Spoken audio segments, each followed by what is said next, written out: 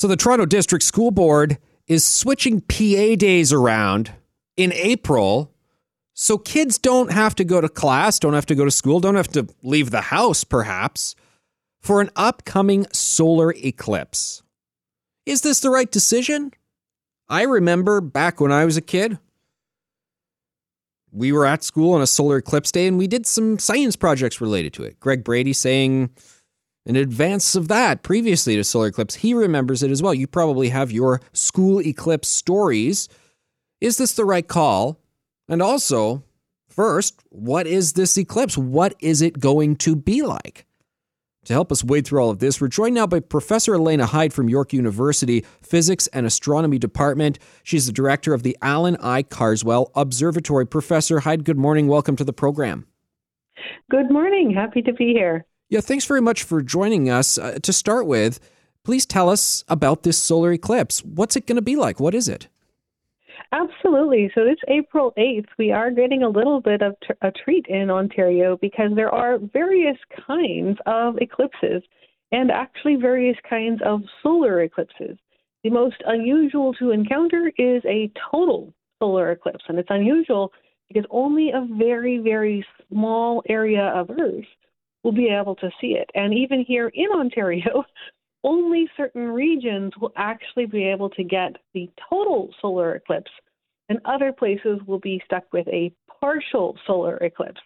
So a solar eclipse, generally speaking, this is when the moon moves in front of the sun and blocks part or all of its light. If all the light is blocked, then you get the total solar eclipse. You might have seen some pictures of that on social media or in maybe science articles. This is the really spectacular one. This is the one where the skies get dark, the sun sort of gets blocked completely, becomes black with a beautiful white halo, which is the corona finally showing up after the sunlight is blocked. And that spectacular view is only going to happen for a very few regions around Ontario. And so one of the challenging things with this eclipse is if you are interested in enjoying it, how can we tell people to have fun in areas of the partial as well as the total eclipse? So there are some different techniques we can definitely use for that. Okay, and I want to hear about those in a moment. And Professor, do we know with certainty how this is going to play out? Like we're saying, okay, they're concerned at the school board. Will it definitely be experienced by people in Toronto, or you got to wait until the moment to know?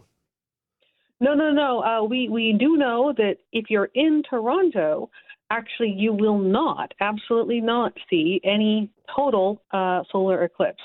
So you actually probably will not notice anything unless you have special viewing assistance.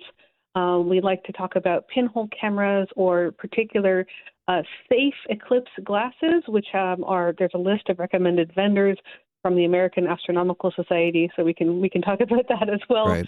But we definitely do not want people looking at the sun, because looking directly at the sun on any time of the day can damage your eyes and even cause blindness. But is the eclipse scenario such that looking at the sun then has an even greater chance of causing blindness, or is it just because we're all going to be looking at it and we don't normally just stare right at the sun, so we're extra cautious for that reason? Generally, the sun is extremely bright, and it is always dangerous to look at it. It is not more dangerous during an eclipse. It's just more tempting. So what we need to do is give people safe ways to view the eclipse without looking directly at the sun. And that can be using special glasses or using pinhole cameras. Even a kitchen pasta strainer will allow you to actually project an image of the sun on the ground that's safe to look at. That's called a pinhole camera. So there are some fun techniques. And you mentioned before with schools, it is a bit of a missed opportunity to do an educational event that would allow them to view it safely. We're joined now by Professor Elena Hyde from the Physics and Astronomy Department at York University and director of the Alan I. Carswell Observatory. So, Professor Hyde, do you think it's a bit of like a overreaction, like you appreciate the concerns, but we could have done this responsibly? I do vividly remember having one of those devices you talked about and doing something like back in the early 90s. Yeah, it's actually quite easy to do. There, you can just poke a little hole through a piece of paper. You can use, as they say, a pasta strainer. So it is a bit of a missed opportunity to involve the schools in viewing projects. That said, the important message is for everybody, if you are getting the day off, perhaps this is a chance for families to do something, in which cases I hope that they know that there are lots of resources being made available by astronomy organizations all over Ontario, including York University and the RASC and many, many others. So I hope that people are able to take this chance to enjoy the event safely. Okay, interesting stuff there. How frequently does this solar eclipse happen? Because I remember it a bit from my childhood, but what's the sort of time span on these things? Yeah, it is interesting, and as I say, it's a great opportunity for a little bit of education about how the solar system works, because we have the moon going around the Earth, and it can cast its shadow onto us. But it's such a small, little tiny shadow, only a tiny piece of the Earth gets hit. And so if you follow this eclipse path, you see that only a little tiny region of the total surface is actually going to be able to experience it. And it's a great chance to kind of show kids how eclipses work and how the moon goes around the Earth and the Earth and the moon go around the sun. So it's a fun dynamics little game you can play.